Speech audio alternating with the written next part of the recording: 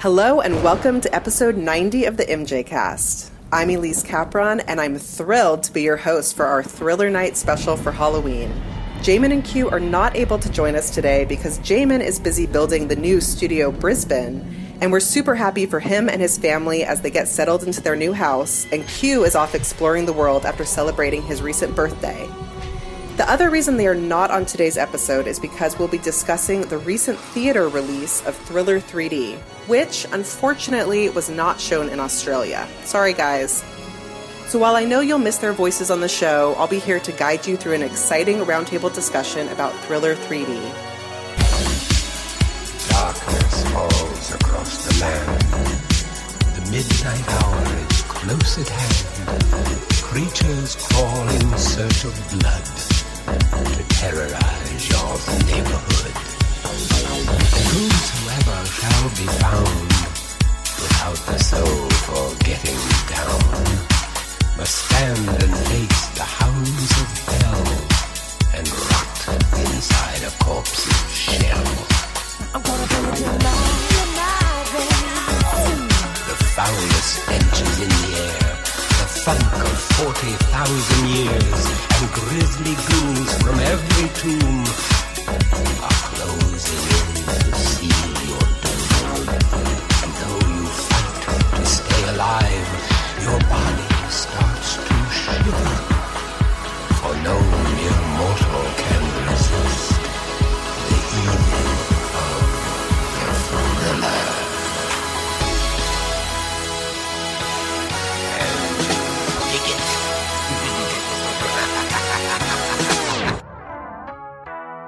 The following is a presentation from the MJ Cast, the internet's premier podcast on all things Michael Jackson. You're listening to the MJ Cast, by MJ fans, for MJ fans. The idea is to innovate, or else why am I doing it? When I create my music, I feel like an instrument of nature.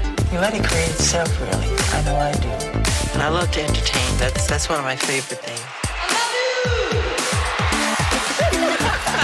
I love my fans. Just simply Michael Jackson. Welcome to the MJ Cast, your source of news and discussion on the King of Pop. I'm pleased to welcome two great guests today, both of whom are longtime friends of the show. They are James L.A., who goes way back with the MJ Cast and has been part of our team from the very beginning. He's also a researcher and mega fan and is very involved in the Truth Untold movement. And we also have Andy Healy, a frequent show guest and author of the fantastic MJ 101 ebook series. His next book to be released is on the Invincible album. And I'm so pleased to have you both on the show today, guys. How are you both doing? Very well. Thank you so much. Happy to be here. Yeah, always a pleasure to chat with you guys. Thank you. Awesome. I'm so excited. Now, Andy, the last time we had you on the show, I believe, was for the MJ 101 episode about Thriller 35 back in April. And James, it's been a really long time since we had you on the show. I think the last time we heard your voice was on episode 52 with Michael Prince, which aired in March of 2017. Is that right? Yeah, that's probably right. It feels like just yesterday, but I guess, it's probably been about a year and a half, and it's too long. So I'm happy to be back. It has been too long. And that in particular was such a fantastic episode and always just continues to be a listener favorite. And before that, you guys were both actually on our last formal Roundtable album discussion that we had, which was the Dangerous 25 episode, which was back in December of 2016. So it has been way, way too long. And also just been way too long since we did a Roundtable discussion in general. So guys, first I have to say that it's exciting to all be calling in from the same continent. Maybe the first time that's happened. So listeners, as you may not know, we are all recording from the U.S. today. No one has to be calling in at 3 a.m. And James, you're in Ohio, right? Yes, I'm in the Cleveland area, Cleveland, Ohio. That's right. And how are things there? Are you guys starting to get a little bit of winter, or what's going on? Not winter, actually just beautiful, beautiful, gorgeous fall. The air is nice and crisp and the leaves are turning and the sun is still bright. It was actually a gorgeous day today. Oh, that sounds great. And Andy, you're our resident Australian in Los Angeles. And how are you doing up there, just a couple hours north of Studio San Diego? We are doing fine. It is, continually hot, as it tends to be in LA. But hopefully it's going to start to cool down as we approach what they call winter, but I'm yet to experience such a thing here. How's San Diego for you? Oh, San Diego is great. I think it stays a little bit cooler here, or I guess whenever I go to LA, I'm not as near the coast, I suppose. So I always feel like LA is hotter, but maybe that's my little brain working in weird ways. So I'm very excited to jump into this roundtable discussion of Thriller 3D. So just to explain to our listeners the format we'll be using today, especially since it's been a while since our last roundtable episode, we'll be covering several big topics, including our personal Thriller 3D experiences, our thoughts on the remastering, the impact and the legacy of the Thriller short film, as well as our feelings around if and when we should support the MJ estate with projects like this, as well as what we'd like to see for Thriller in the future. Each roundtable member will have a chance to chime in, and I know we'll get into lots of interesting discussion along the way. So guys, are you ready to get started? Let's do it. Definitely. Awesome. So we'll start off by having each of you take us on a journey back into time to your very first memory of seeing the Thriller short film after its original release back in 1983, or whenever you first saw it. James, can we start with you? Tell us about when you first saw Thriller. Well, I don't know for sure I can say it's when I first saw Thriller, but I know so I was born in 1984, and I know some of my earliest memories were of just this idea of being very scared of Thriller. I know my uncle had a convenience store that started to rent video tapes, and this would have been in like 1993, so I would have been 9 years old. And one of the tapes he rented out was the making of Thriller, and it was my uncle's store, and I remember renting the video from his store, and I never returned it. And literally to this day, I still have my copy of that tape is the one I stole, essentially, as a 9-year-old boy from my uncle's store. You are racking up those late fees, my friend. That's for sure. And it's just the cute little thing, and he like even to this day he'll joke about the tape I stole from him, but it's what can I say about Thriller? It's I guess that's part of this whole discussion. It's it feels sort of like basic MJ, and in the sense that, if someone is going to say they're a Michael Jackson fan, chances are they're going to sort of credit Thriller as the reason why. I think that sort of created a sort of a lack of appreciation for the short film itself over the years. I can honestly say that Thriller 3D has sort of renewed my perspective on Thriller in a lot of ways. So I kind of almost, it sounds almost corny, but I almost feel like I've rediscovered it for the first time since probably 1993. That's really, really interesting. And I definitely want to talk more about that too when we talk about seeing it again recently. But, I think you've really honed in on something that's really valuable there. So that's great. And then Andy, what about you? So my experience of Thriller was actually seeing it, I guess, not necessarily live, but when it debuted, because I was alive back in 1983. And there was a show in Australia called Countdown, which was basically held on a Sunday night, and they would play music clips from around the world and then count down the top 10 singles in Australia.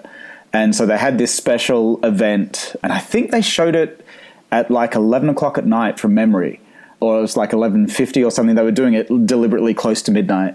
You might have listeners who are saying, no, that never happened, but that's my memory of it. And it was, in the lead up to Christmas, and they were debuting it on the Countdown special, I guess. And I remember just sitting there watching this amazing, mind-blowing short film. And I'd lived through kind of the Thriller album being in existence for that year, and having it just blow up, and seeing the short films for Billie Jean and for Beat It, and kind of knowing what Michael was capable of. But this just took it to another level. And I have to agree with what James said. You know, there's something about seeing it in 3D that makes you feel like you're almost watching it for that very first time. And I'm sure we'll dig deep into this, but it's, you know, it's iconic for a reason. And to be able to revisit it and to see it in a cinema, which I'd never done, you know, prior to last year, and then to see it again this year, you know, it kind of plays where it's meant to be played. It is a short film, so seeing it in a cinema setting kind of gives it that extra bit of added thrill. Yeah, absolutely. Well, I'm very jealous that you were there at the moment. In fact, I'm jealous of a lot of the stories you tell when you're on the MJ cast about being there in a slightly earlier phase than a lot of us were and getting to be there for the releases of things. I have constant jealousy of Andy Healy for all the listeners. As far as I go, I mean, yeah, I'm a little bit like James's story. I really grew up with the Bad album, so all of the Thriller stuff was just a little bit before my time. And so I mostly saw Thriller, you know, when it would air on MTV and renting videos and things like that. For me, it was almost just part of kind of the landscape of like my growing up and listening to other Michael Jackson stuff. And of course I loved it, but I never quite had that defining moment with Thriller in particular for whatever reason. It was just this epic thing that was kind of the backdrop for everything else, which I think also, you know, kind of plays into how we see Thriller now in a lot of ways, and also kind of touches on what you're both saying in terms of really appreciating it fully. It's always been there in the backdrop for so many people as part of our popular culture, but have we been able to look at it in a fresh way? Have we really appreciated it for the last couple of decades? I don't think we have. So I had that exact same experience going to see it in the theater as well. So let's dive into our first topic, which is around the actual Thriller 3D experience. We'll hold off on discussing the remastering and kind of technical details until we get to the next topic. But first, I'd like to discuss the experience of going to the theater, watching it, the crowd response, also whether the theater, in your view, properly advertised that it was happening, if the staff knew about it, just all things around that. Andy, could you maybe start this one off and share your story of seeing Thriller 3D? I actually got to see it premiere at Grauman's Chinese Theatre September last year when they were doing the whole Scream debacle effort. And that was the 16:9 ratio. I know we'll jump into all the technical stuff later, but basically that was the kind of the widescreen ratio. And having lived Thriller always in kind of TV 4:3, which is just the standard format, seeing it in 16:9 was you know, kind of a little bit more epic and filmic. But I did have issues with some things in that screening. When I heard they were doing the IMAX presentation as the pre-show for The House with a Clock in the Walls, I jumped at the chance to be able to see it again. It was a weird thing because promotion-wise, the way I found out about it was someone posted about it in the Michael Jackson archives on Facebook. And I was kind of like, oh, wow, where is it showing? Where's my nearest IMAX theater? I want to see this. And even my experience with the IMAX website was a little bit confusing because obviously The House with the Clock in the Walls was a 2D film. And so they were showing that it was showing in 2D cinemas. And I was like, but I want the Thriller 3D experience. And so it was a tad confusing. And the screening that I actually went to, which was about a 10 o'clock session on the Friday night. So I think it launched on the Thursday night, on the Friday night. And it was not a wildly packed, I would say maybe a quarter filled theatre. And the experience itself was fantastic, and everyone in the theatre who was there seemed to enjoy it. But I think there was a missed opportunity in the way that it was promoted, potentially with the film that it was paired with. And I just think, to me, there's part of me that hopes that this was almost a test case, that they were seeing how did it play, how was it received, and then maybe they would do something, you know, proper with a more concerted effort. But I think I might just be kind of, you know, grasping at straws on that one. But yeah, it was a weird experience in terms of feeling like there was no promotion for it and no real exposure to it until a couple of days before on the IMAX website when it really started to be kind of made clear. That was at least my experience. What was your guys like? I was honestly pretty low key about it. I think I saw it on the fan forums and then eventually got an email from the official MJ Michael Jackson newsletter, and I was like, okay, I guess I'll pre-order tickets, and I bought tickets for the first Saturday in the afternoon for me and my husband and 2 friends, so me and 3 other people. Went to the theater. They knew nothing about that art print that we were supposed to get, but I didn't care too much about it really, so I didn't make a fuss about it. But she handed us our glasses, and I think I sort of facetiously asked, "What are those for?" She was very millennial about it, I guess. She was just like, "I guess they're doing Thriller before the movie," and I'm like, "Oh, okay." And I'm wearing a Thriller shirt, so obviously it's what I was there for. But so we go to the theater, and by the time it was exciting, kind of, because it just felt very kind of old school, kind of event. It's the IMAX theaters are relatively rare. We had to drive across town to go to one. In the room, I think I did the math. I actually counted. There were 11 people total. 2 were definitely there. They were younger, like a young kid and a parent. They were definitely there for the actual the house with the walls that have eyes. That's how I feel about that movie title too. My party. There was my party of 4. We were just there for Thriller. There was a group of 2 other young guys, probably in their 20s, who are definitely there for Thriller, which was very exciting because they were sort of just like us, even though I don't know them. It's always a good feeling. And then another party that I think were there for the film.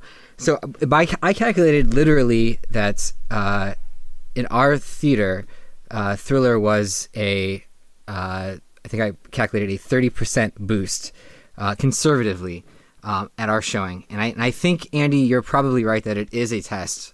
And if they're trying to do some sort of math, part of that might be that Thriller 3D is certainly a boost to a film. At least I would have otherwise no interest in seeing. In fact, we walked out on the movie about 10 minutes into it. Yeah, well, let's talk a little bit more about that film choice. Were they just trying to boost a film they didn't think was going to do well, or was it trying to appeal to kind of a new generation who might happen upon Thriller and hadn't seen it before? What are your thoughts on kind of what they were really trying to achieve with that? I think they were trying to appeal to a young audience. That would seem to be the rationale for choosing, I'm just going to call it the house with the clock on its walls. It was a decent fit because it was a family-friendly film, I guess, so it would have drawn in a younger crowd, but I don't know how many of the younger kids would be going off to see it in IMAX as opposed to just a normal 2D showing elsewhere.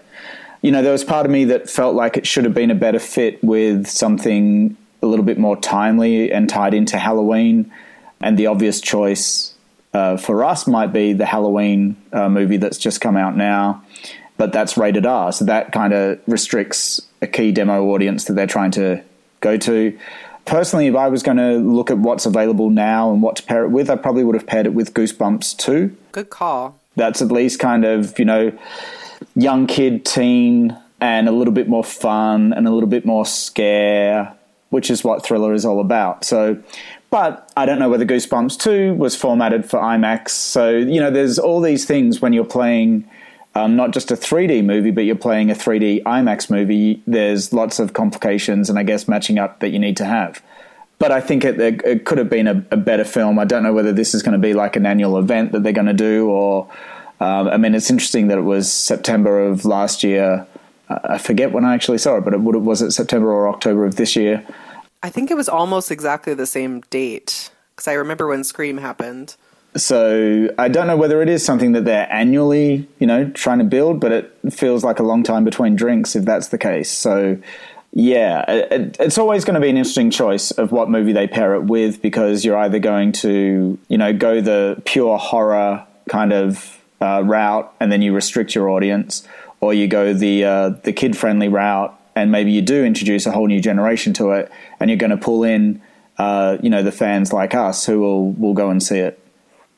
I think this film choice seems very aligned with sort of the vibe and the feeling and the audience that the Michael Jackson Halloween special from last year fit into it. The film in that special almost kind of had that same level of scare, and I think we're sort of seeing a deliberate honing in on who they are planning on pitching Michael Jackson to in the future.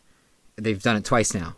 Yeah, I think you're exactly on point with that, James. I fully agree, because the house with a clock in its walls and its hands and its eyes, definitely. I mean, it had that campy, scary element to it. I did sit through the entire movie because I like Jack Black, even though it was a little bit silly. But that's never a movie I would have gone to see. And in my case, I don't think anyone was there to see Thriller at all. So people who also might not have known Thriller well actually did get exposed to it. I had a couple people in the audience who were kind of, like middle-aged guys who I don't think had come for that, but did say, oh my gosh, I haven't seen that in X number of years. And they seemed really jazzed about it. So that was actually kind of cool too.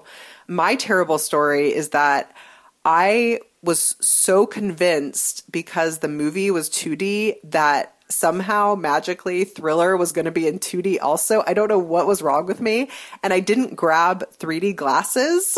And then the second, which was the whole reason I had come to this thing, right? And the second it started, I start freaking out and make my husband run out the theater to get my glasses. No. What was I thinking, you guys? I know better than this, right? Oh, no. I know. And I was like, just very upset. But he came back in time with my glasses. So I did get to see it. But that's how totally, that's the level of complete lack of information there was at the screening I went to. There were no posters.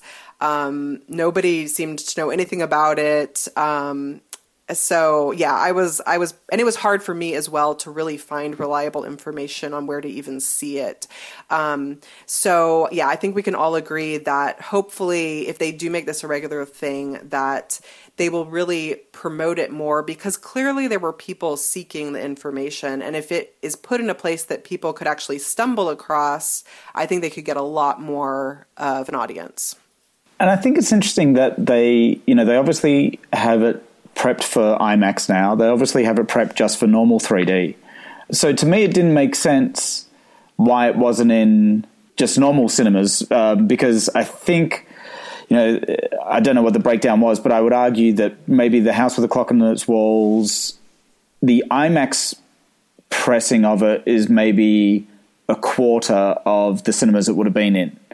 And again, to me, there's that disconnect between watching a 3D special event before a 2D movie. I was then expecting The House with the Clock on its Walls to be in 3D.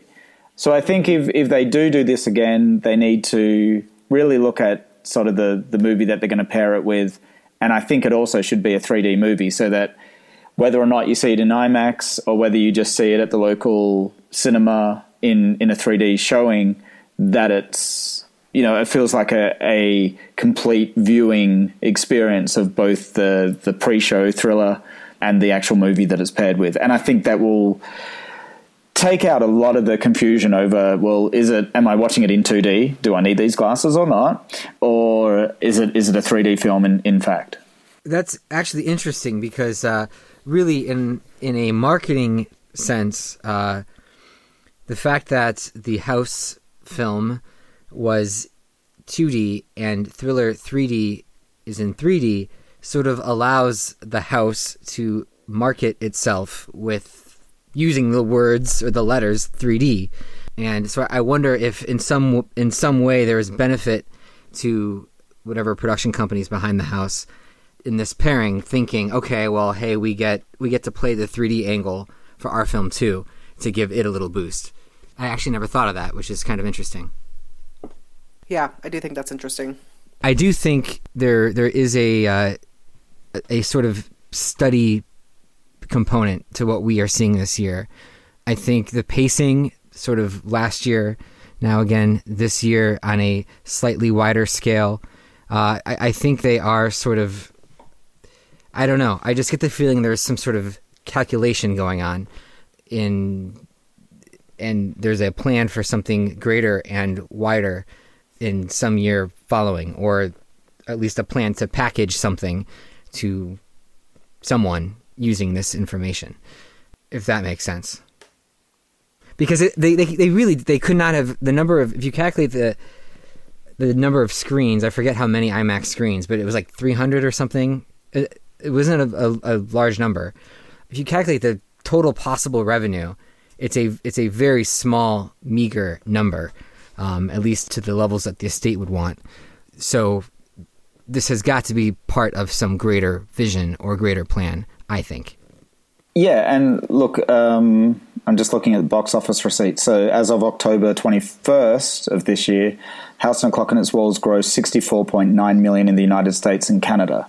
So, yeah, I mean, it'd be interesting to know what kind of bump Thriller 3D had, if any. But I was like you guys, you know, we were definitely there to see Thriller 3D and then stuck around to see the movie. It would be interesting to know, and I'm sure somewhere within Universal and or the estate, they've got, you know, a report that says, okay, it gave it a 15% bump, which then the estate could potentially use to market it as an add-on or a pre-show for future releases and make it a much more appealing package. But yeah, it feels a little, when we get into the further discussion, I was really excited that I got to see it and I really loved it, but it does feel a little testing the waters and a little half-assed in terms of picking the movie and having it just for a week and all these kinds of things that, I mean, I know a lot of friends who sort of found out about it on the last day that it was airing. And it was like, oh, I can't get to it to see it tonight, but okay, there goes my chance to see Thriller 3D. In terms of promotion, Thriller and Michael Jackson is such a social phenom, and the opportunity for some sort of social media tie-in or promotion is huge, and they did not take advantage of it. And just imagine outside these showings, these event-like showings, you know that picture of Michael in the Thriller jacket where all the ghosts are sort of packed around him and kind of above him and to his sides, and he's in the middle. It's that sort of iconic shot. Imagine a sort of pop-up cutout thing where you put your head in and you're one of the goblins next to Michael as a social media, as a component to get people to post and share on social media. Ideas like that, the promotion that we've seen thus far around Thriller 3D has been very low-key and has been very, if anything, sort of to the trade press rather than to the consumer media. Does that make sense? Like it's almost like trade news, business news, industry news, more so than it is, hey moms, Thriller 3D is playing it, blah, blah, blah. It's like they're not talking to the moms or the kids or the dads, really. They're not promoting it to them, it doesn't seem, this year. It seemed like they're talking to their peers in the industry rather than talking to the actual audiences.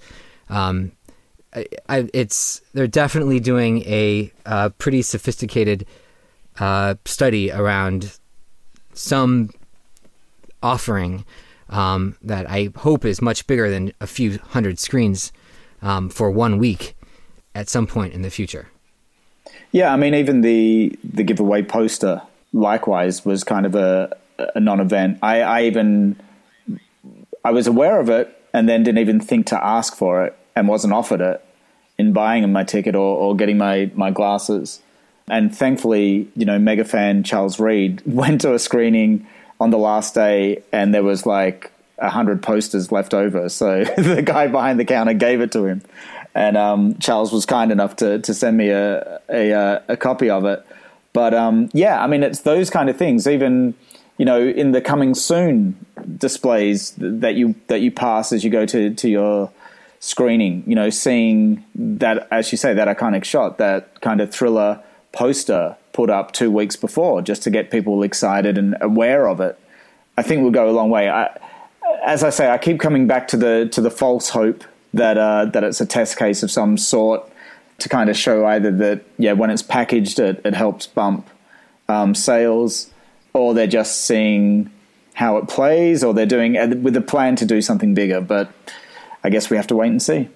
You know, Andy, I think that's interesting. What you both have said is great, and also actually kind of makes me a little bit hopeful, because I hadn't thought about it in that way, as a potential test case that's not for the moms and not for, you know, the mainstream audience, but really just to see what they might do with it, which you know, makes me feel optimistic that we have really good things coming that might make a lot more sense. So that's great. I actually feel good about that.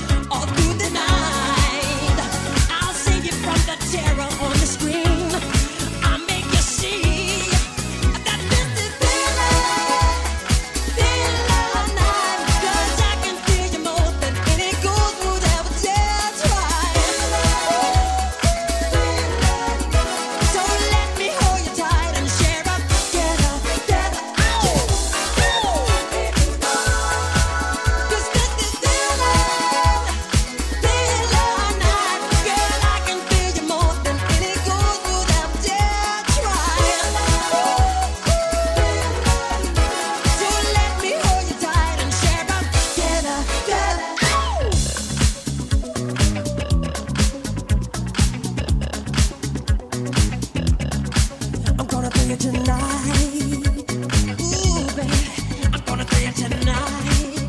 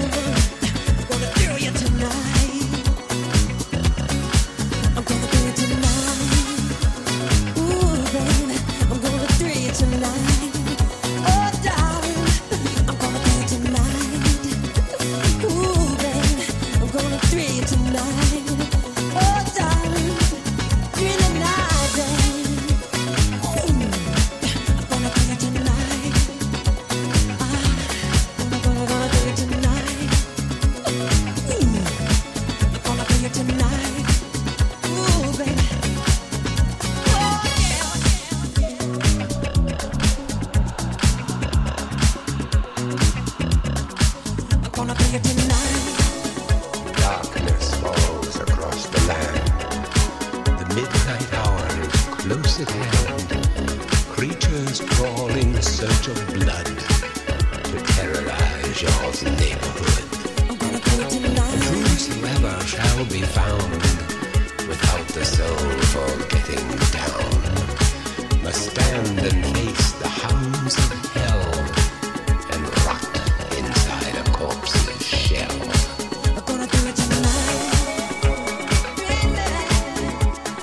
The demons squeal in sheer delight. It's you they spy, so plump, so light. For though the groove is hard to beat, yet still you stand with frozen feet. You try to run, you try to scream, but no more sun you'll ever see. For evil reaches from the crypt to crush you in its icy grip. The foulest stench is in the air, the funk of 40,000 years, and grisly ghouls from every tomb are closing in to seal your doom. And though you fight to stay alive, your body starts to shiver, for no mere mortal can resist the evil of the thriller.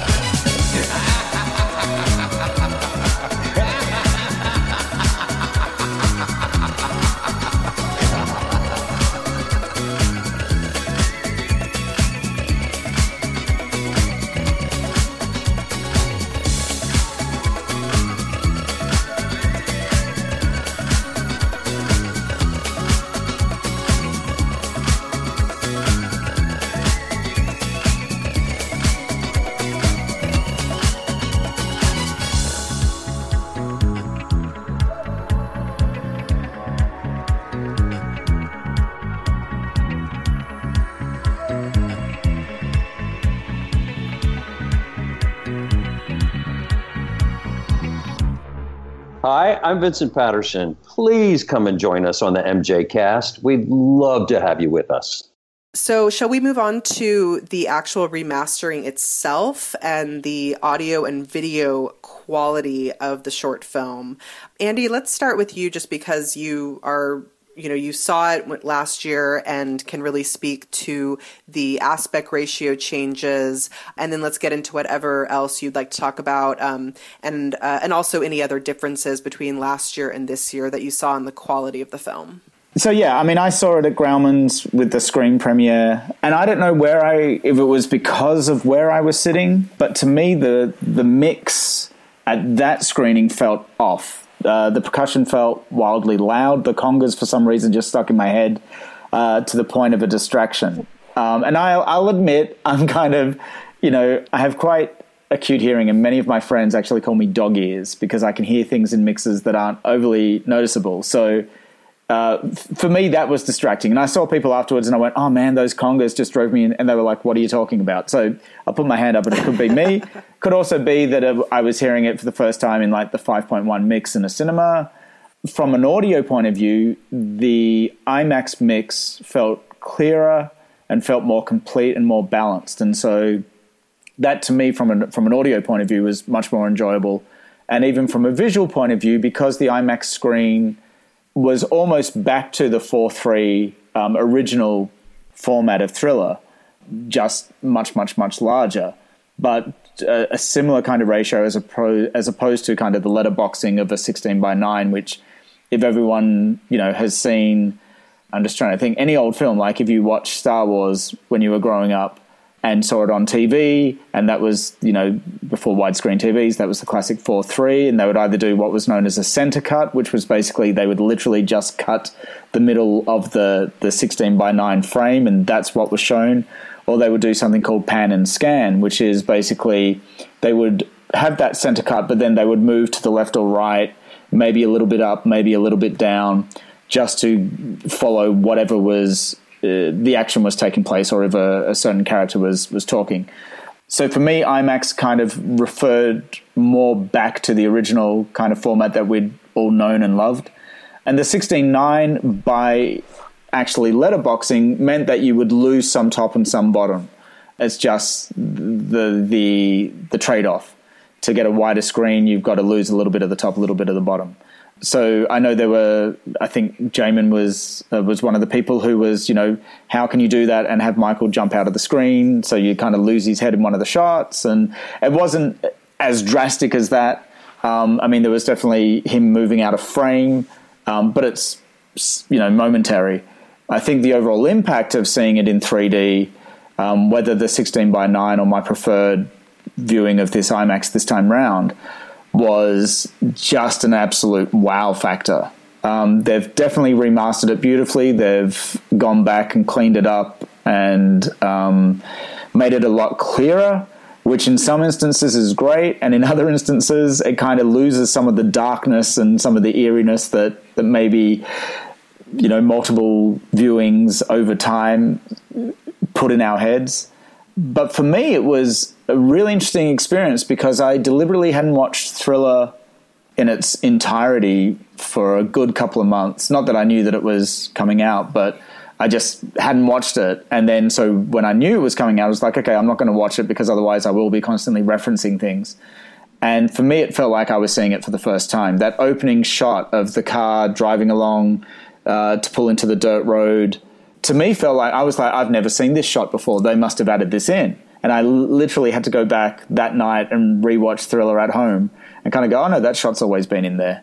But I just never noticed it. And because you're seeing it in 3D with this beautiful depth of field, and it looks like you're peering through trees to follow the car as it drives around, all those little elements are what really draw you into the film and give you this amazing experience. And that kind of sums up the 3D conversion. There's moments like, Michael transforming into the werewolf or werecat, the werecat chase, the graveyard emergence with the zombies. And guys, am I mistaken in thinking that there was an extra scene in that graveyard with like an extra 1 or 2 ghouls coming out? I'll tell you, I noticed the ghouls like I've never noticed before. So it's definitely possible. In fact, that's one of the things that impressed me the most was just how each ghoul was in itself a work of art, part of a greater piece of art, and so that's possible for sure. I just and again, it may be just seeing that clarity and seeing, but it felt like there was 1 or 2 extra things that I didn't at least notice before. I hadn't registered. Like, for example, when the 4 ghouls are doing their hip-hop kind of popping locking scene in the middle of the dance section, I never noticed that there were 2 zombie ghouls behind them that are just kind of shuffling step. Never noticed that before. Yeah, me too. And then I was like, they must have put those in. Again, came home, watched, went, you're an idiot. They've always been there. But because of that clarity, you were starting to see, and that depth of field, you were starting to see things in the background that you'd never seen before. You were starting to really register things in the foreground, that little details that you hadn't noticed. And, I don't want to hog this whole thing, but the moment when the dance sequence happens is when I think 3D comes into its own for this, because it is like seeing the whole routine for the first time, and you do feel like Michael is literally kind of dancing on a stage as opposed to being on a screen. What did you guys? How was your experience? I think you touched on so many points that I would agree on, Andy. You talked about the shot with the car. The shot for me was probably just a few seconds later, where your mind is just blown, and it was when they showed Michael's face. I think either looking down or looking up, about to ask her the question or whatever it is. That first shot of Michael's face, and you notice. I don't know if this has been discussed on the fan forums, and please, by the way, forgive me if this is like a controversial topic. I don't think it is, but I noticed on Michael's left jawline a vitiligo blotch that was obviously covered up with makeup. And I don't know, has this been discussed at all anywhere? I haven't seen this discussed unless I've missed something. Andy? You can definitely see it, because I definitely saw it. Like, I went right to it, and my mind was blown, and I realized, oh my God, I am going to see things. The realization that I had probably seen this video 1,000 times and have never noticed that. Probably because you technically could not have noticed it in the formats I'm seeing it in, the resolutions I'm seeing it in, or from the masters I'm seeing them from. Yeah, so you can see a little bit of cover up on a vitiligo blotch on his, I guess what's his left jawline, and that just shows you the kind of detail we're talking about here. It really is incredible. Yeah, and even like little things like he doesn't really have a mustache, but there's like little, facial hairs that you kind of really didn't notice before. That just in this clarity, you're like, and look, it's that double whammy. It's seeing it in a clarity that's taken from the master negative, rather than a duplicate of a duplicate of a duplicate, or rather than a transferred to video, to transferred to digital, to transferred to whatever. And you're also seeing it on a massive IMAX screen, which is, 14 stories high. So Michael's head is now, 12 stories high. So those little details become massive details. And there is that, James, you're 100% right. There is that, wow, oh my God, did you, what? And, I only saw it once on the IMAX thing, and I was overly tempted to go back and see it another time, but didn't end up happening. But I don't know whether you guys went and saw it another time or wanted to, or... Yeah, I wanted to, but did not. I think that's fantastic. I definitely wanted to see it a second time, but I could only drag my husband with me once. He has only so much patience. James, did you only see it once? I only saw it once, and honestly, I'm actually quite surprised I did not see it a second or third or fourth time. It's actually typically in my nature to do that, especially when I'm so satisfied.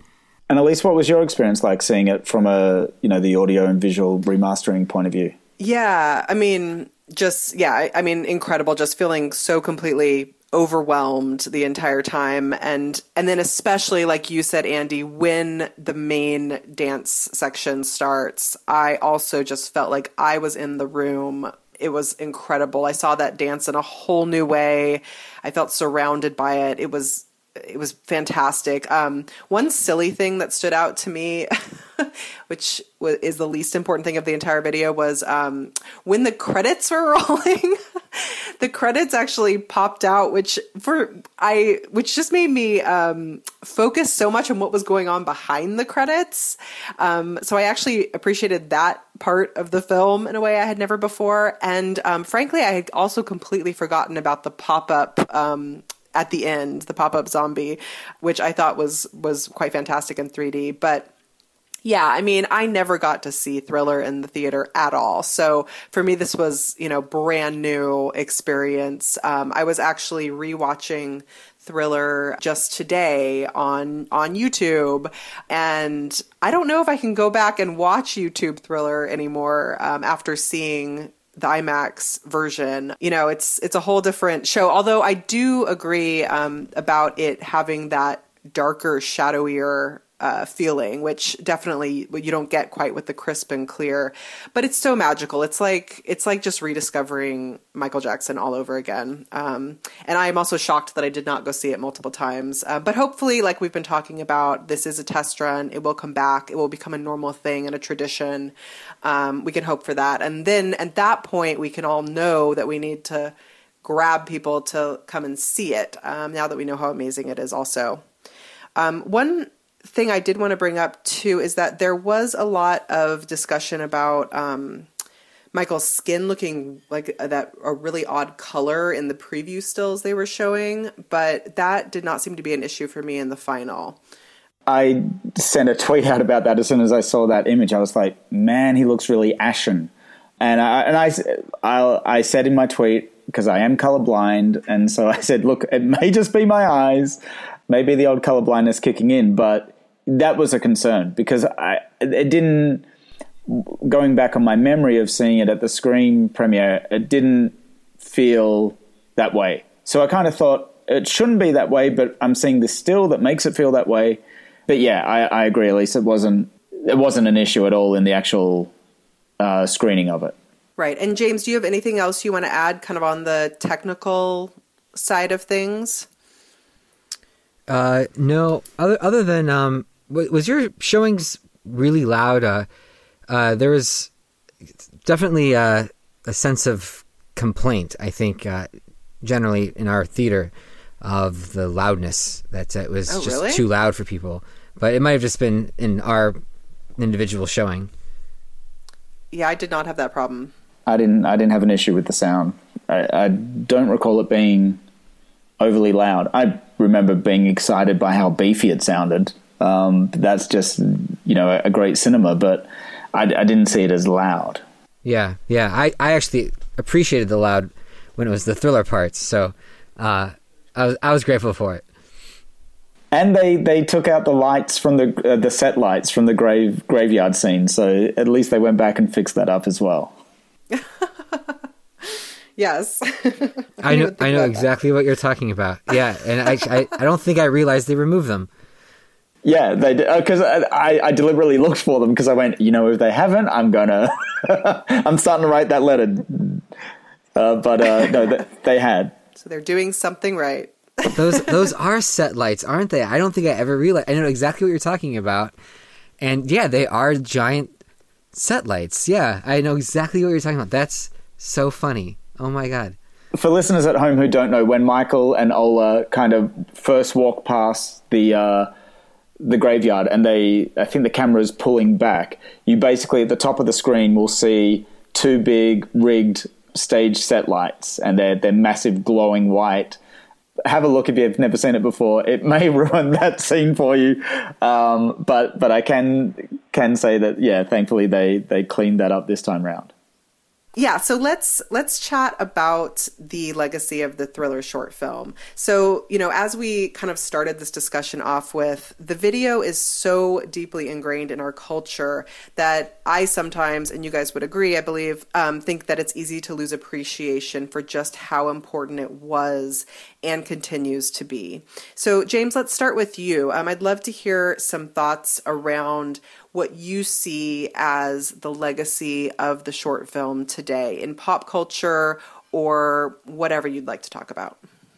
The legacy of Thriller is, first of all, I think one thing that I think I appreciate right now about Thriller that I think sort of just came to me watching the Thriller 3D is the realization that the throwback that the Thriller video is going to, sort of the 1950s thing, was as old to that audience as the Thriller moment is to us now.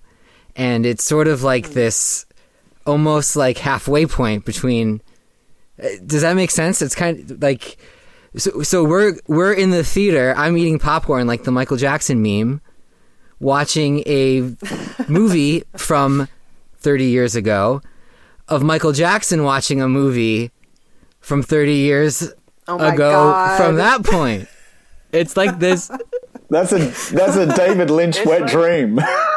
I mean, like, and it's in 3 dimensions. So it's like really extra trippy. But like, yeah, so I don't know what that means, but like I think it does mean something about the fact that we're in the theater 30 years later watching it means something. I don't know what exactly, but like there's no one's doing it for any of Madonna's films. Purple Rain, I guess people are kind of doing it for, but that's not a music video. And I guess even Michael Jackson would argue Thriller itself isn't a music video. But there's no other video from the MTV era that people are going to cinemas for 30 years later. It's not happening with anything else. And I think that summarizes generally, or at least sort of quantifies the impact or the importance of the Thriller video to art. Yeah, you're spot on. We're not queuing up for ZZ Top's legs in 3D at the cinema. It is. I mean, look, the Thriller when it happened shifted the game. Everything was just raised. Michael and John Landis and Michael Peters, took this kitschy kind of, I call it the the Netflix and thrill kind of seductive, I'll keep you warm, little girl, kitschy song that was, a cool groove and stuff, but it wasn't really a kind of like a breakthrough landmark song as such compared to like Billie Jean or Beat It. But it just elevated it to a level that's never been matched. You've got, unbelievable special effects that hold up, I've got to say. You kind of can watch some movies from 30 years ago and the special effects don't hold up too much. But these kind of hold up. The iconic dancing, the iconic jacket, the iconic look, the movie in a movie, all these kind of elements that just, as soon as, I watched Thriller when I was a boy, it was game-changing. And it still continues to be. The fact that people, are flash mobs and people are still, Vincent Patterson is hosting a dance class in next weekend for people to kind of learn the Thriller choreography. It is iconic in a way that I think Michael probably hoped for but didn't think would get. Maybe he thought it would be iconic for Until the Bad album, but it's just had this longevity that hasn't been matched. And I think nowadays, seeing it in a cinema with a collective group of people, you almost share that connection to Michael and to the memory of music as being an event, because for my generation, we remember watching it premiere on TV. For your generation, it was kind of like discovering it, and you can kind of, it's one of those videos you can remember seeing. And so to see it with a group of people who you wouldn't necessarily, maybe not be hanging out with, to all enjoy that. And I think, especially since Michael's passing, it's a way for people to connect to the Michael they loved and remembered, whether or not they continued being a fan post-Bad, post-Dangerous, post-History, whatever. I hadn't thought of that, James, about what you were saying about, where we are in time in terms of watching something from 30 years ago that was referencing something from 30 years prior to that is just, that's blown my mind. The fact that we're still talking about it, the fact that Thriller has, become a Halloween moment at every Halloween party, that people know the dance moves. You just raise your hands doing that zombie kind of rock from side to side. People know exactly what you're talking about. Well, I think it gets taught on every cruise ship everywhere now. Have you guys gone on a cruise lately? They always teach the Thriller dance. I can't say I have. You know what? If you go on, we joke about it because it's all you hear on a cruise ship is Michael Jackson, because it's just the most universal, safe, feel good, positive music. Like going on a cruise is literally like listening to Michael Jackson's #1's album. That's interesting. What I really love about all of this is just hearing really about the social element of it. And because for me, of course, the legacy of the video itself and how it changed other music videos and short films and changed dance sequences, all of that. But also, like kind of you've both touched on a little bit is, just in San Diego, there have been at least 3 or 4 Thriller flash mobs going on this past month. And dance classes. I've taken dance classes around this time of year to, and of course, if any of you, we're recording this before Vincent Patterson's class in LA, where he is teaching. That is the absolute gold standard. If any of you hear this after Halloween and you got to go to that class, we'd love to hear from you.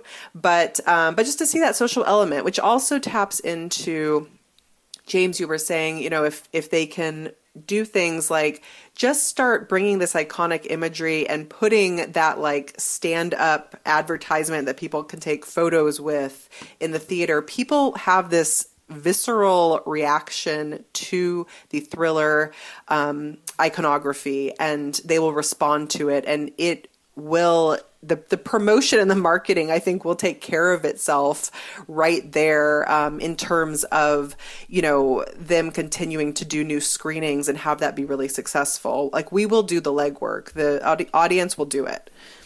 I'm still waiting for my Snapchat filter that allows me to transform into the Werecat. Done. Thriller, IMAX, done. There you go. I'll take that selfie and send it. Done. Yeah, and I think, and I was talking about doing the math, and I'm sorry I don't have I should have prepped for this part, but it's, if you look at the number of screens and just the possible revenue that's in for the estate on this sort of project this year, it's so small. I don't think they are going to waste their time on something that is going to remain this small. I think they see this as a sort of mass draw thing, and I don't know if it's going to be annual or an annual thing that sort of grows and grows, or if it's going to be one big giant national thing tied to one film. I don't know, but I think it's obvious. If that's not the case, then they kind of really blew on the marketing completely, because there was none.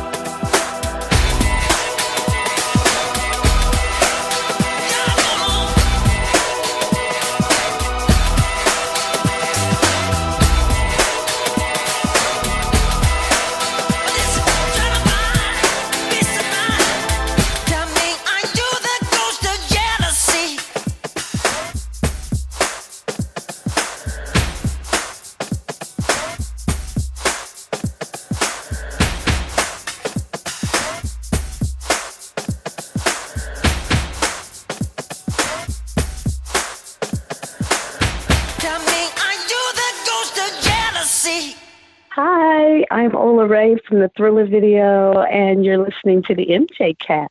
So moving on to our next topic, this is a big one, and I don't want it to overshadow the rest of our discussion, but I would like to talk a little bit about the Michael Jackson estate, and specifically in relation to projects like Thriller 3D. So James, maybe we can start with you this time. How do you feel about supporting this and similar projects, knowing what we do about the estate? And do you feel that certain types of projects are okay and others maybe not so much? You know, the estate and I guess, sort of have a complicated, I should say I have a complicated view of the estate. To me, they sort of did a handful of wrongs, or maybe even truly just one or two wrongs that are truly offenses that I think make them unqualified for their roles. They may have made dozens of moves that I think are smart. So, I think Thriller 3D is one of their smart moves. I like it. It was fun. I enjoyed it, and I saw others enjoy it, and I saw others have fun, and I think it's positive. And I'd like to say we should see more of it, but actually, no. I think this is probably all we need for now. So I feel good about it. And also, let me just follow that up with, how do you feel that we can, I guess, send the right kind of message to the estate? Is it as simple as just saying, we'll support Thriller 3D, and we won't support the Michael album, or whatever the case may be? Or is there something more that you see that we could do as a community? I think conversation goes a long way.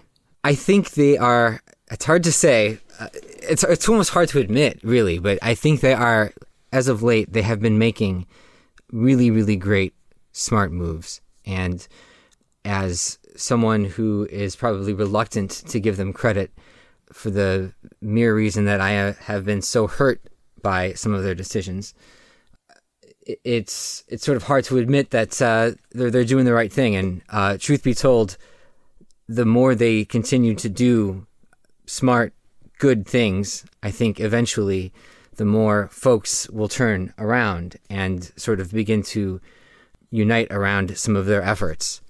And I hope that there's a little more conversation and a little more discussion along the way. And I hope, I think we're owed a couple explanations, and I think we can have a very healthy relationship with the estate. They're not going anywhere. They do represent Michael Jackson's legal entity and holder of intellectual property. So they are the Michael Jackson machine. And we need to find, I think, comfort in that relationship. And I think we need to be supportive of the good things they do when they do them. And I think they owe us a little bit of fan service too. A lot of that is in the form of true, honest dialogue. And I think they know this. I think there have been some attempts for them to check that box. There have been a couple fan Q&A session thingies they've done, but they tend to avoid the actual questions we really have. And they are questions about Michael Jackson's creative works. They are questions about Michael Jackson products. These aren't questions about, this man's private life. These aren't invasive questions. There are questions literally about their business and some of their decisions. I think we can get to a healthy point if we can just cross that bridge. Sorry for running on for so long, but that's how I feel. No, I think you made a lot of good points, and I think you really kind of focused in on where we can maybe find that balance. And Andy, what about you? What are your feelings? Look, I concur with everything that James has said. For me, I think it's a personal thing for each fan and what they feel comfortable with. Some fans will, on principle, kind of oppose everything the estate is about, and I can respect that. And then there are fans that feel that everything the estate does is perfect. I think that's probably a rare point of view. And I think the estate themselves will kind of, hopefully, as James said, put their hand up and say, yeah, we've made some missteps and some major terrible errors, but we're trying to do better. I think in cases like Thriller 3D, they are doing something that's a step in the right direction. And I think it's okay for people to want to see it, and it's okay for people to want to be part of. I think part of the acceptance in a way is that it was something that Michael did, and Michael released, and depending on who you talk to, was something that Michael was interested in pursuing. Do I want to see a history concert in 3D? No, not interested. But that's just me. And I think that becomes part of the issue for the community, is that sometimes we can become so insular and myopic about what Michael Jackson means to me that how I would run the estate is probably a million miles different to how you would, or how James would, or whoever, because we're all drawn to certain aspects of him. There are some things musically I would support, some things musically I won't support. There are some things in terms of what to release next that, you know, I'm sure all of us have great ideas about. I wish there was a better open dialogue between the estate and the fan community. But as I said, I think it is a difficult one to have, because we're also fractured in our own take on what should be done next. And it gets compounded, I think, for me, I want the Victory Tour. I want either the Victory Tour, the Triumph Tour, Destiny, all of them, you know, remastered and released Blu-ray or on Netflix or however they want to release it. But I want to see that. But then you have the compound thing of all the brothers need to sign off on that. And you understand kind of in a way the complexity of running this business. Releasing Ghosts, for example, on Blu-ray would be, to me, a no-brainer. Releasing, you know, they should package this up. If they're not looking at doing any more cinema releases, they should package this up with the making of Michael Jackson's Thriller, include that original special, include 3D renderings, the 3D, whether you want to make it the 16:9 or whether you want to keep it the 4:3, and package that up with 3D glasses. And that to me seems like a no-brainer. That to me seems like the next step of where this particular project should go to next. Now, there may be people listening who go, no way, that's not what they should be doing whatsoever with this. It should just stay in cinemas or whatever. And that's what I'm talking about. That's where we have what I would like to see may not be what everyone else wants to see. I think what it comes down to at the end is, if you're happy with something that the estate is doing and you feel okay supporting it, support it. If you're not happy with what the estate is doing, don't support it, because they're going to see the return on the investment. They're going to see, hopefully, you know, sales of Michael are not continuing, and there's a reason for that. And until that reason is addressed, sales of Michael will not continue. You know, whether or not sales of Escape continue, or whether or not whatever they put out next is supported, Scream, whatever it is, whether it's supported or not, comes back to, I think, how the fans view the legacy as being protected, how they view the legacy is being revered and respected, and we're pretty vocal when things aren't respected, and we're pretty good at galvanizing behind that. Hopefully, we can also galvanize behind when the estate does something that is a step in the right direction. It doesn't mean that you have to wholeheartedly support them, but you can kind of say, okay, this is a project that I support, and this is the kind of projects I want more of. I don't want another greatest hits release. Yeah. No, I thought that was really, really well said, Andy. I mean, you answered all the questions I was going to ask you as follow-up, so thank you. No, I think you're spot on with that. I mean, ultimately, you know, as upset as we might get about certain projects, I do think that, you know, our wallets are ultimately doing the talking in the long term, and that hopefully, as you say, just with what we are buying or not buying, the stuff we're not so happy with will slowly go away. Is that going to make some fans okay with the estate? Certainly, you know, not. They're still making some pretty bad choices, but yeah, the best thing we can do is support what we believe in. I did want to touch on also, you know, you brought up kind of releasing some of the, you know, the Victory Tour, and which I would also love to see. And I wanted to bring up this idea that we're living in a time now where we expect everything to be online and available and in high quality. You know, you want to pull up YouTube and see good quality videos.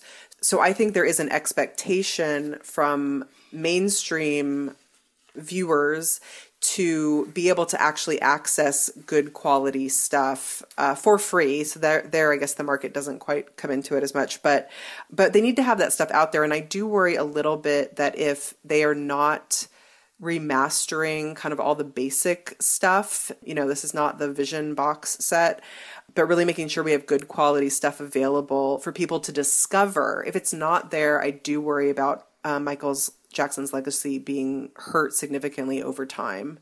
That discoverability factor really gets hurt in an online world. You know, that's a really interesting point, and I hope that somewhere somebody is doing that, going back and doing a proper remaster, taking the time to do it, not trying to do every short film all at once and let's get it out in a multi-set and make some money, but taking a long-term kind of view of these things. And at the same time, I think we as fans have to realize that, let me rephrase that. As fans of a certain age, we have to realize that the Star Wars, to draw a parallel, the Star Wars that we saw as a kid that excited us isn't the same Star Wars that kids are seeing now. And so for drawing the parallel with Michael and this Halloween special that just re-aired this past weekend, I'm not a huge fan of, but I can understand how for a new generation potentially discovering Michael's music through it, it makes sense. And for a legacy to continue, you have to get new generations into it. Is it the smartest way to do it? Debatable. But I can understand that that's an approach to try to drawing a new audience. One would hope that Michael's artwork can stand for its own, and it just needs to be presented in the best quality possible. And so showing something like Thriller 3D that sees, you know, a 7-year-old kid see it for the first time and go, oh my God, what is this? I need more of this in my life. I need to figure out who this guy is and what music he did. And that's the kind of same reaction we had growing up. You know, when we first saw Michael, we had that moment of, wow, this is kind of unique. I want to know more.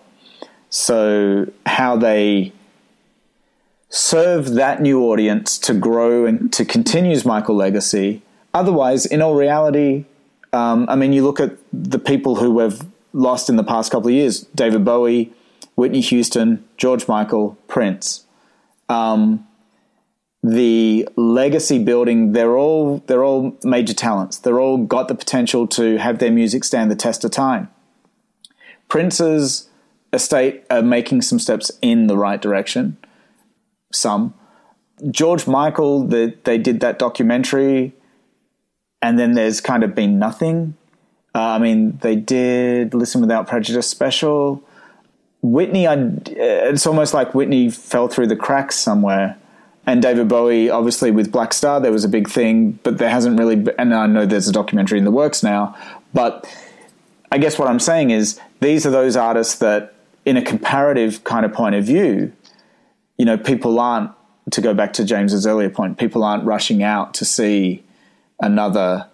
Now, as I say, I was about to say Whitney as the example, but then there was that big documentary that just showed at cinemas recently that I'm sure people rushed out to see. But I guess what I'm trying to say is that Michael stands on his own in a sense, and there is that legacy that needs protecting. And for all those artists, their legacy needs protecting, and it's how you do that in a way that makes their music still relevant to be played on radio stations and for people to still hear it, rather than it be something that their parents or grandparents pull out from, you know, from a record and put on this old time machine called a record player to listen to once in a while, rather than it still be part of our living collective consciousness moving forward.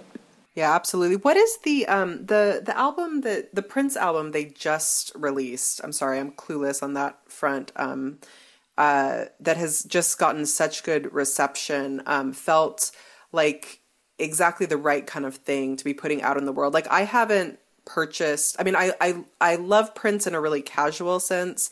As you can tell, I'm no expert on Prince, and I have not purchased a Prince album in many years, but this new one they just released made me want to go out and really rediscover Prince in a whole new way. So yeah, if they can kind of tap into that, I think, with the Michael Jackson estate. But obviously it's an imperfect thing. As Andy, you've wisely said too, I mean, looking at every artist, some of these estates totally fail and some are doing it just right. And finding that sweet spot is not an easy thing. So I get really angry at the estate sometimes for obvious reasons that our listeners will understand very well. But yeah, I sometimes wonder if we can have some understanding there and encourage them when it's working, that will go in the right direction. But hopefully, we will see in the estate just that desire to be remastering stuff, whether or not it's going to sell 10 million copies, just to have it there and have it available so he's not forgotten. The Michael Jackson estate, from what I'm beginning to, I believe, understand about them, purely just from my own perspective, is that they aren't interested in Victory Tour releases. They aren't interested in Ghosts remasterings, although maybe. What they are interested in is a more Disney-like model for Michael Jackson's IP, specifically Thriller, I think, and specifically the idea of Michael Jackson being some sort of Halloween tradition. And they're aiming it to kids. And in a lot of ways, they are, again, I say this very hesitantly. In a lot of ways, I think they are sort of fulfilling a part of Michael Jackson's vision. And I think they've simplified to in order to tap into a young generation, which is very hard to tap into when they've got Paw Patrols and TMNT Ninja Turtles and Fortnite and whatever fly-by-night stuff comes and goes, to reach those audiences with Michael Jackson, he's going to need to be cartoonified a bit, and he's going to need to be sort of simplified a bit into sort of a character. And I think Michael Jackson's Hollywood special, Michael Jackson's Thriller 3D before a children's movie, indicates an idea of who they're targeting and what they plan on pitching Michael Jackson as in terms of legacy. And examples would be Alfred Hitchcock. We all think of Psycho or The Birds. And he has a very iconic image and very iconic look. Edgar Allan Poe. We think of The Raven, and we think of his iconic image and his iconic look. They are these great artists through time that you would think I respect, and I would say I respect Alfred Hitchcock, and I would say I'd respect Edgar Allan Poe. But do I really? I only know that very simplified, sort of catered view of that history of those. I know the characters. I don't actually know the men, or the artist, I should say. And I think that's what they're doing with Michael. And I would say, even though to us it means they're throwing away the Victory Tour, and they're throwing away... Ghost is a bad example because they could actually use ghosts in this sort of horror-themed character that they may be building. Or I should say horror-themed brand rather than character, because although literally in that cartoon movie he was a character. But they're not interested in... They're throwing away those deep cuts that we love so much in exchange for a far more simplified, far more marketable version of Michael Jackson that will probably live for a very, very, very long time. And it's sort of hard to say, hard to articulate, and part of it sounds very cruel. But I think in order for Michael to live on, we probably won't be hearing much about the Victory Tour. You know, David Bowie said that most artists are remembered for three things, and that's all you can kind of hope for. And so, you know, for Michael, it might be the Moonwalk, the Single Glove, and Thriller as an album and as the short film. That makes it 4. But, you know, I hear what you're saying, James, and I part of my mind can understand it, but my pushback to them would be, well, look at the Beatles. You're not necessarily just focusing on the I Want to Hold Your Hand Beatles, or you're not just focusing on the Sgt. Pepper Beatles. There is a journey to be taken with Michael, and I think he can be more than just Thriller, in the same way that Prince can be more than just Purple Rain. But again, I hear what people are saying, and I get that if you ask most people on the street, you know, name 3 Prince songs, they're probably going to be from the Purple Rain era for the most part. And for the most part with Michael, they're definitely going to be pulling a lot from Thriller. It is a tricky situation because, you know, as we all have expressed, what Michael means to us personally is a journey, and to see him potentially reduced down to a moment rather than a journey is sometimes hard to wrap our heads around. And I think that's going to be the challenge that they face with the musical that they're looking at, the Broadway musical that they're looking at pulling together. There is a way to tell Michael's story, and I think you have to go to potentially sort of the Grammy Awards in Off the Wall and have him kind of say, okay, well, let me show them on this next one. But the journey, that's kind of like the spark for the Michael Jackson we all know, I guess. And you can look retrospectively to the Jackson 5 and the growth through there, and to Off the Wall, and then the spark that lit for Thriller and then beyond. But as long as the story continues beyond just one note, then I'm kind of more comfortable with that. I agree. I think equally as compelling as Michael's art is, and really they're one and the same in truth, they aren't separate, but equally as compelling is Michael Jackson, the man, and his life, and the Michael Jackson story, which the estate has not touched at all.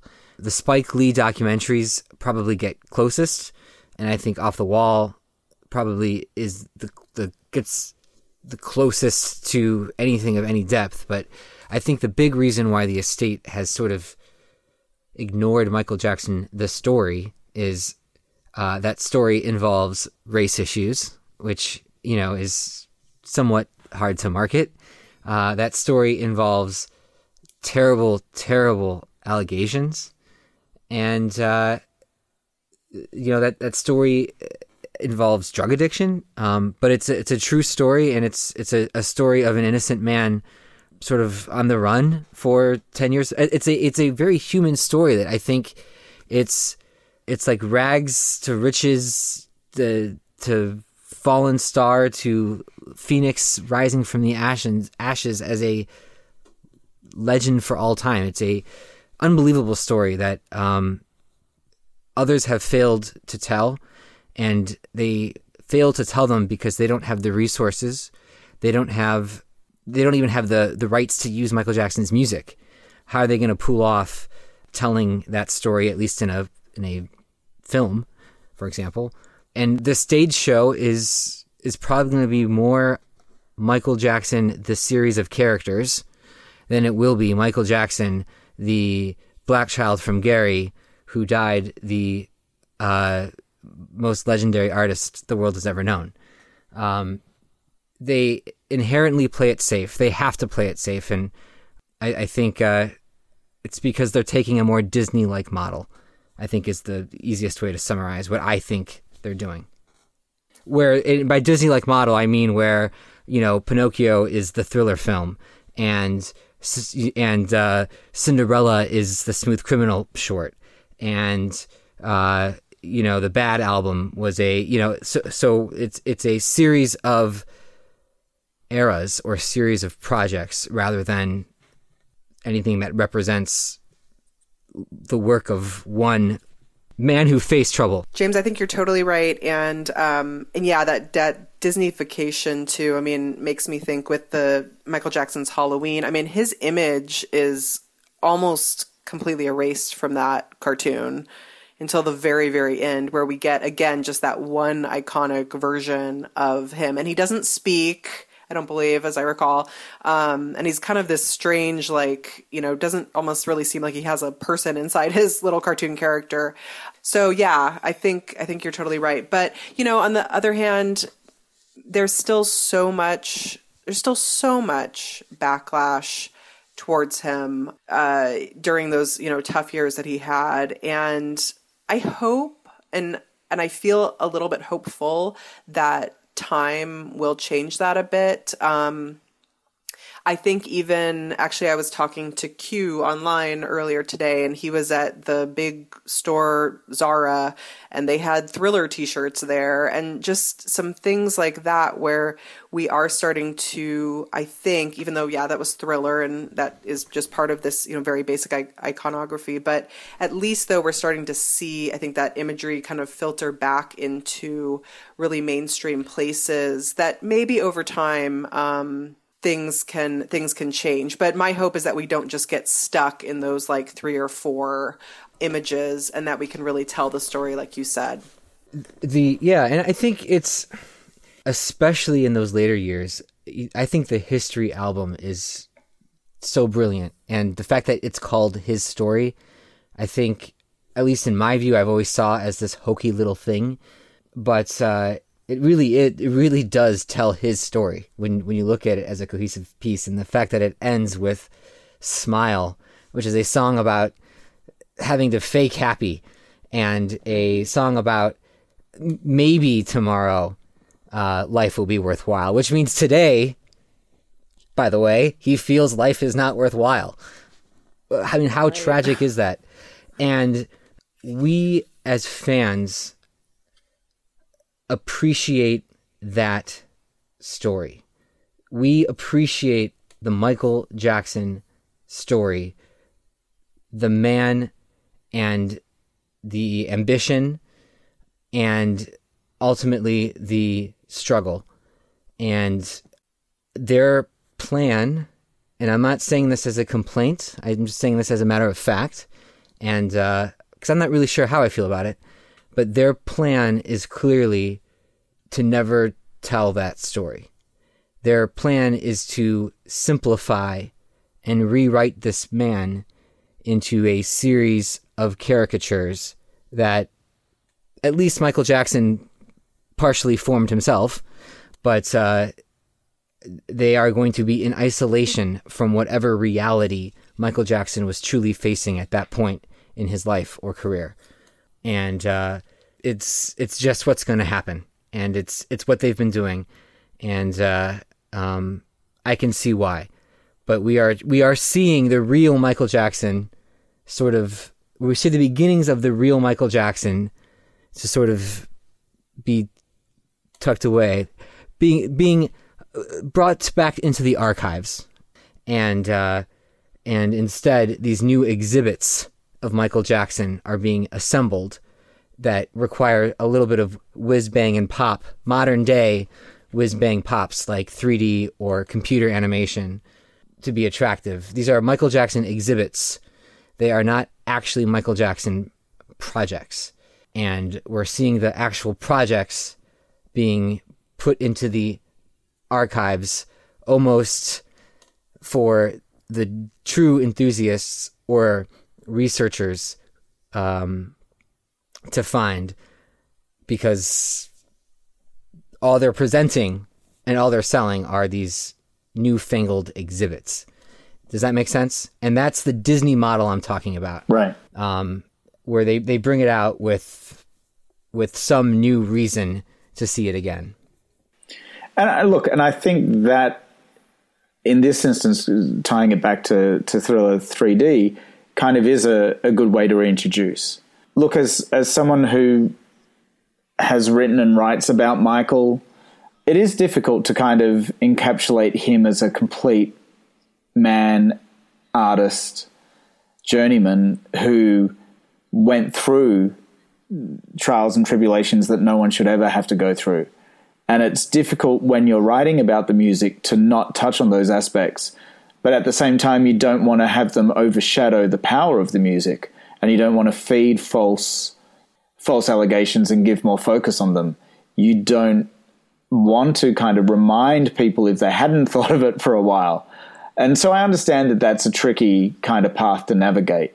And I also think us as diehard fans or enthralled fans are on a different level to the casual listener who loves The Way You Make Me Feel and loves Black or White and loves Billie Jean, but doesn't know Who Is It and doesn't know Morphine and doesn't know In the Back. We may not be the audience that the estate is moving towards. I agree. We are not their priority. Our priority are the 12-year-olds who are downloading or listening to music on Spotify and discovering things that way. Michael Jackson, if he were still alive, would be turning 60 this year, right? Or would have just turned 60, sorry. And do you think we would have a Thriller 3D? Do you think this is the kind of... How contemporary was he really interested in being? And would he still desire to be a contemporary artist? By contemporary, I mean producing and releasing truly new material, writing and releasing new material. Or do you think he would eventually sort of take this kind of approach where he becomes iconic caricature from an era? Do you think that would be his approach? How he would handle his brand?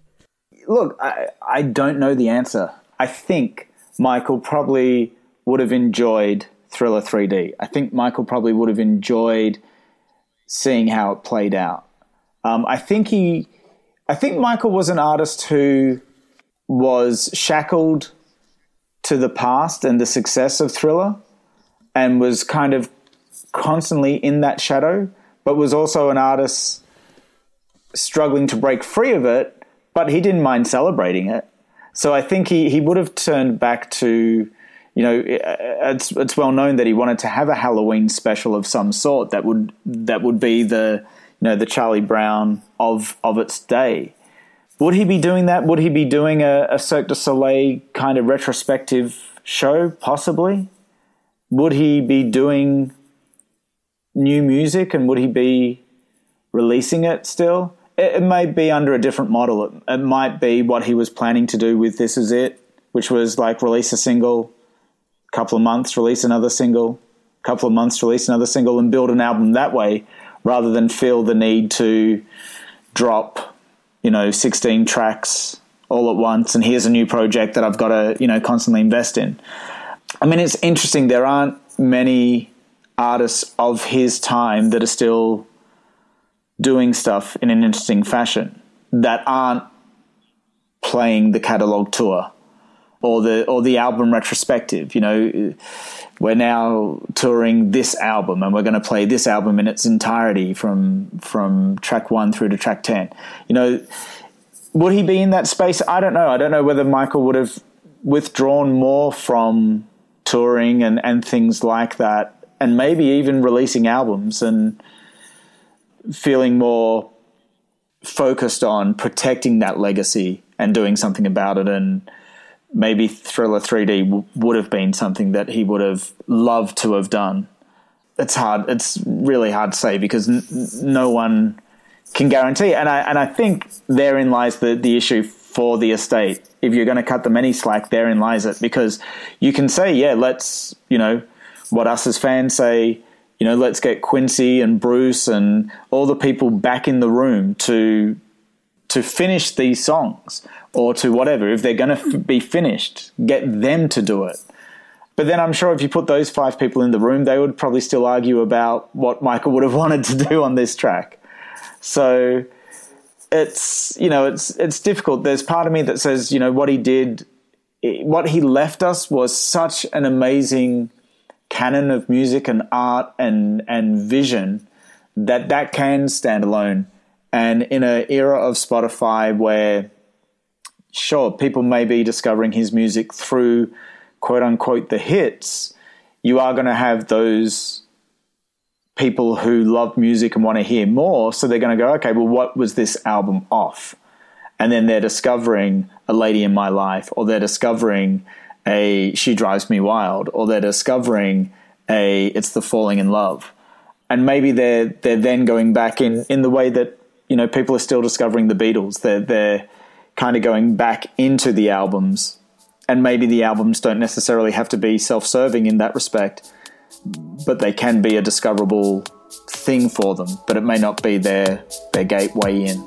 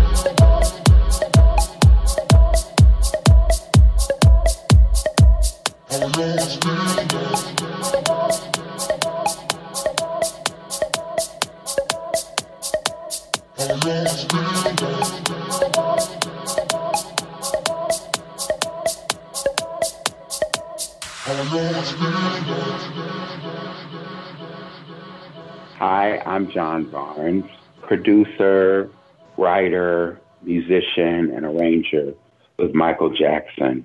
Make sure you pay attention to the MJ cast. It's great. Just to wrap up and kind of get to final thoughts, I'd love to hear if, based on everything we've just been talking about, Andy, we may already know your answer, but if either of you have kind of what you see as the absolutely ideal next project for the estate to invest in and release. Andy, is there something besides the Victory Tour you'd want to see? I think the next logical step is Thriller 3D packaged in some way that can be ownable, whether that's packaged with the making of Thriller, whether that's packaged as a Blu-ray for 3D purpose at home. That to me seems like the logical step. I would love to see, and again, I'm kind of the career person, but I would love to see a comprehensive outtakes album or a comprehensive demos album or something that looked at Michael as a singer-songwriter, musician, rather than a performer, if that makes sense. Something that kind of puts the focus back on his songwriting and how he has developed songs and how he left songs for whatever reason unfinished. And I think they should almost be left in that way, or at the very least presented alongside something if it's going to be changed. I would love to see the Victory Tour. I think anyone who knows me knows that. Ghosts, I would love to see Ghosts on Blu-ray. I'd love to see Captain EO get released and have a special box. Yeah, how does Captain EO not exist in a released format? It's crazy. Yeah, I mean, and again, you could have the making of Captain EO, and you could make it a little bit more than just the 11 minutes or whatever it is. I think there's so much you can do based on what Michael gifted us with that you don't necessarily have to start getting new people in to contemporize, in inverted commas, his music. I would love, I think we talked about this on the Thriller Roundtable. I would love to get a double edition of Thriller. Thriller, the album as it got released, and now in the digital space and even on CDs, you could have Thriller as it was intended, with the extra verses, with the longer running time of songs. And that's not to replace, but it's just to inform. And that way you can understand the choices they made, but you can also hear what they were aiming for at the beginning. And James, what about you? Do you have any dream projects? Obviously, everything Andy named, I would. Yeah, I would truly. I would snap up. James, I left you MJ's Pet's being re-released, so go on. Oh, except for those. What? You don't remember those? You know what? I'm surprised those aren't more of like a meme, because they are quite, like, the whole idea of them is quite ridiculous. There's a misstep Michael took with marketing and releasing stuff. So I feel like in that era, the Michael Jackson name was put on a lot of junk, I think. So perhaps we're being a little hard on some of the choices, some of the junk his name is being put on now. And it's not all junk, of course. I think the Drake release this year is probably a lot more significant than we realize. And it's even though I'm not exactly thrilled, I'm 100% with how it was executed, I guess, from a technical production perspective. I do like the concept, and even if you're one who doesn't like the concept, you certainly can understand that it will work, and it is working, and it did work for Drake, and it is still working for Drake. I think it was kind of just officially released as a single, just like October 9th or something. Clearly, they believe the Michael Jackson hook is a boost on relevant artists today. And I think that would be a fair way to release Michael Jackson's unreleased music in a way that it would have a reach far more massive than what would ultimately add up to be at most, 1 or 2 million fans that will purchase, 1 million copies at best of some of this unreleased stuff. And I know purchases aren't the big factor, but streaming is, and that Drake song for several days was the number 1 most streamed song on Spotify. I think that's what we're going to see, and I think it's sort of, we've heard of the duets album thing, which is rooted in the idea that most of the songs Michael Jackson left behind, or many of the songs Michael Jackson left behind, are incomplete and are mainly just hooks, and vocally at least. And it seems like the Drake thing is a test for that. Did they use the best song? I don't necessarily think so. Did they handle it the best way? I don't necessarily think so. But in concept, the strategy is absolutely a good one. So we'll probably see more of that, is my point. Yeah, I totally agree with you. Well, guys, I think you said it all on that front. Andy, you have mentioned all of my dream projects, everything I want in my little library at home. And just everything you guys said has been so terrific. Thank you so, so much. Any last thoughts? Thriller the song is currently 79 on the iTunes charts. Videos, it is currently number 2 in music videos. So when we talk about legacy, and especially at this time of year, Halloween, it is definitely something that people are still being drawn to. So that's kind of where I would end it for me. James, what about you? Final thoughts.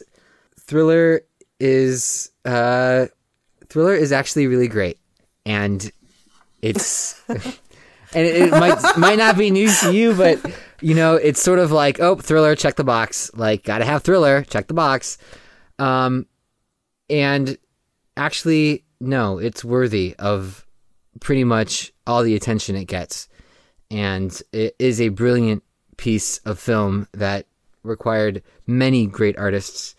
Michael Jackson's vision and foresight for it is unbelievable. The fact that we're even talking about it 30 years later shows he was leagues above and beyond any of his peers. So, yeah, Thriller is amazing. That's my final thought.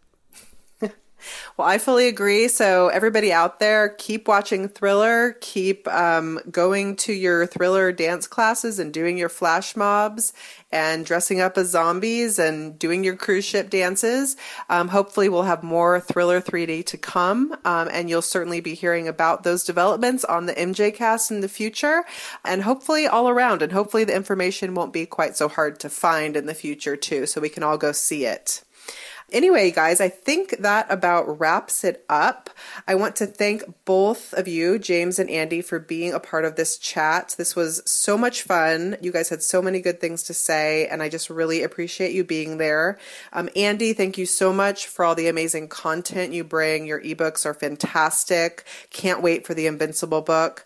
And James, a really big thank you to you for all of your generosity and your back-end support that you've given the MJ Cast over the past several years. You really are a vital part of our team, and our listeners probably don't hear that quite enough.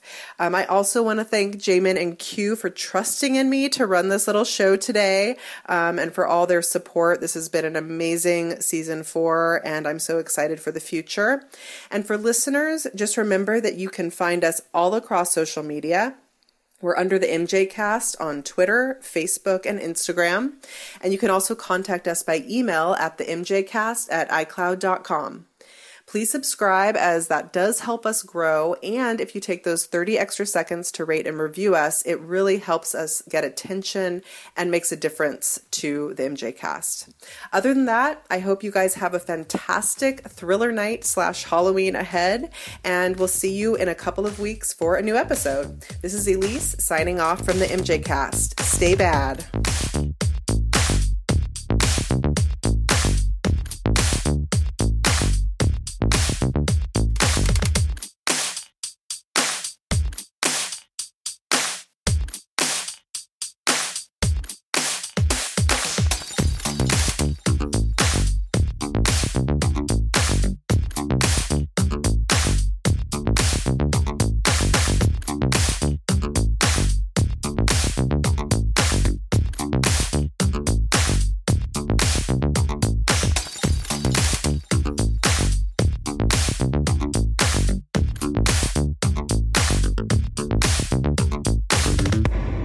Excellent. Beautiful, fantastic. beautiful job. Bravo. Are we just basically going to trash talk Jamin and Q? Is this where? Yes, exactly. Jamin and Q.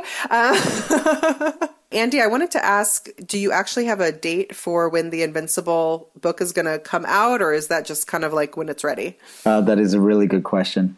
It's been a funny one because Invincible is an album which I love, but it's also an album which I don't listen to probably enough.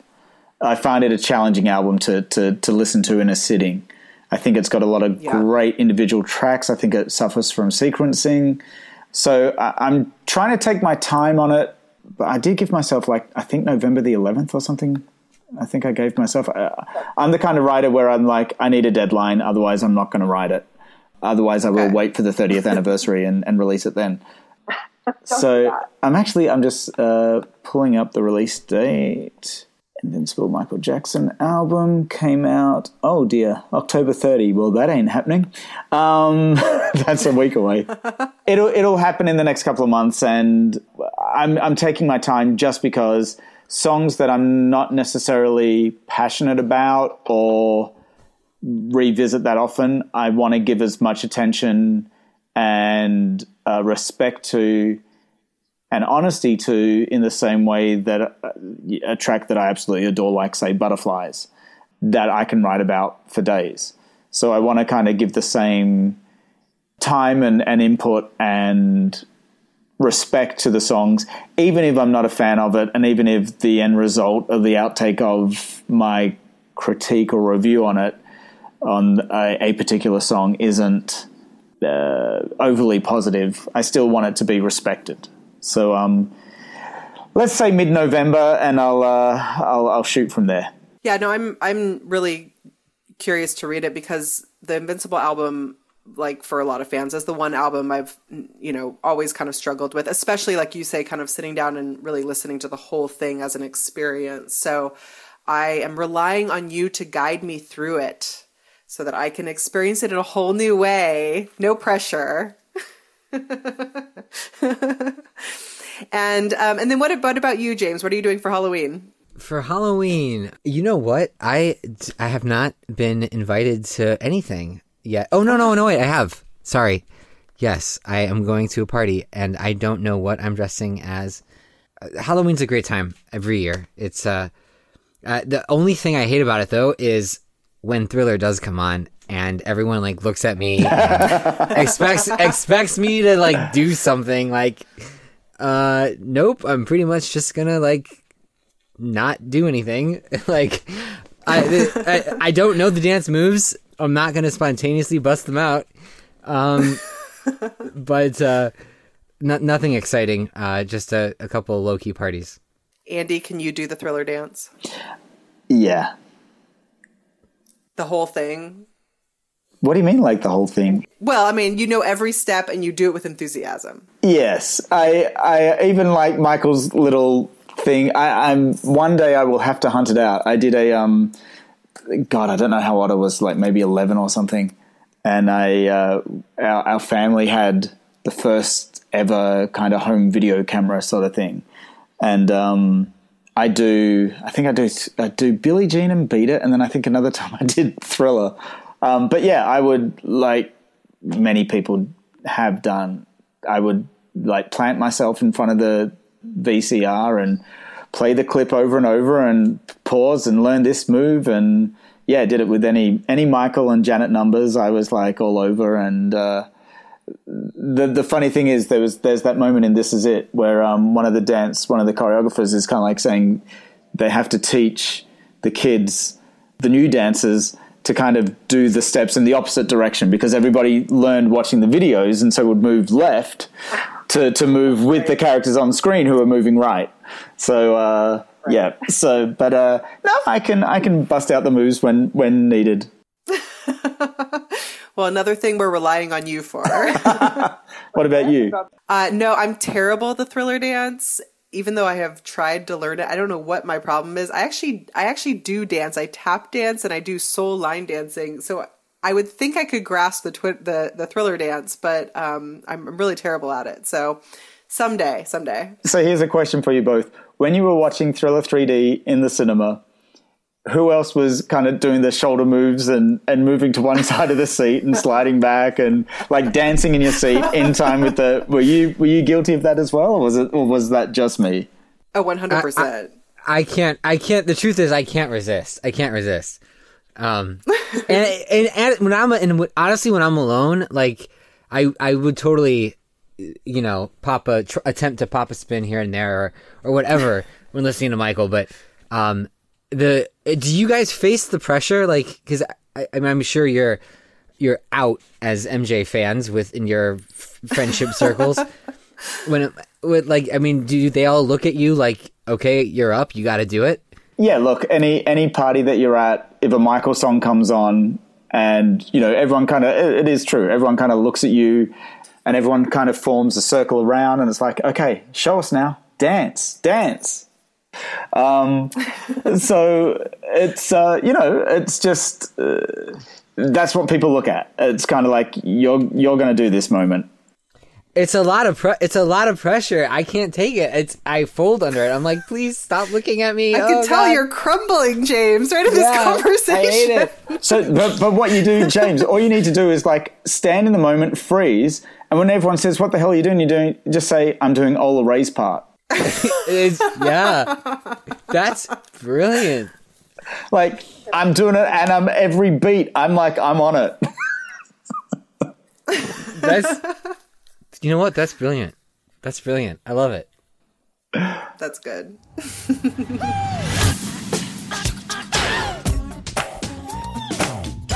The MJ Cast.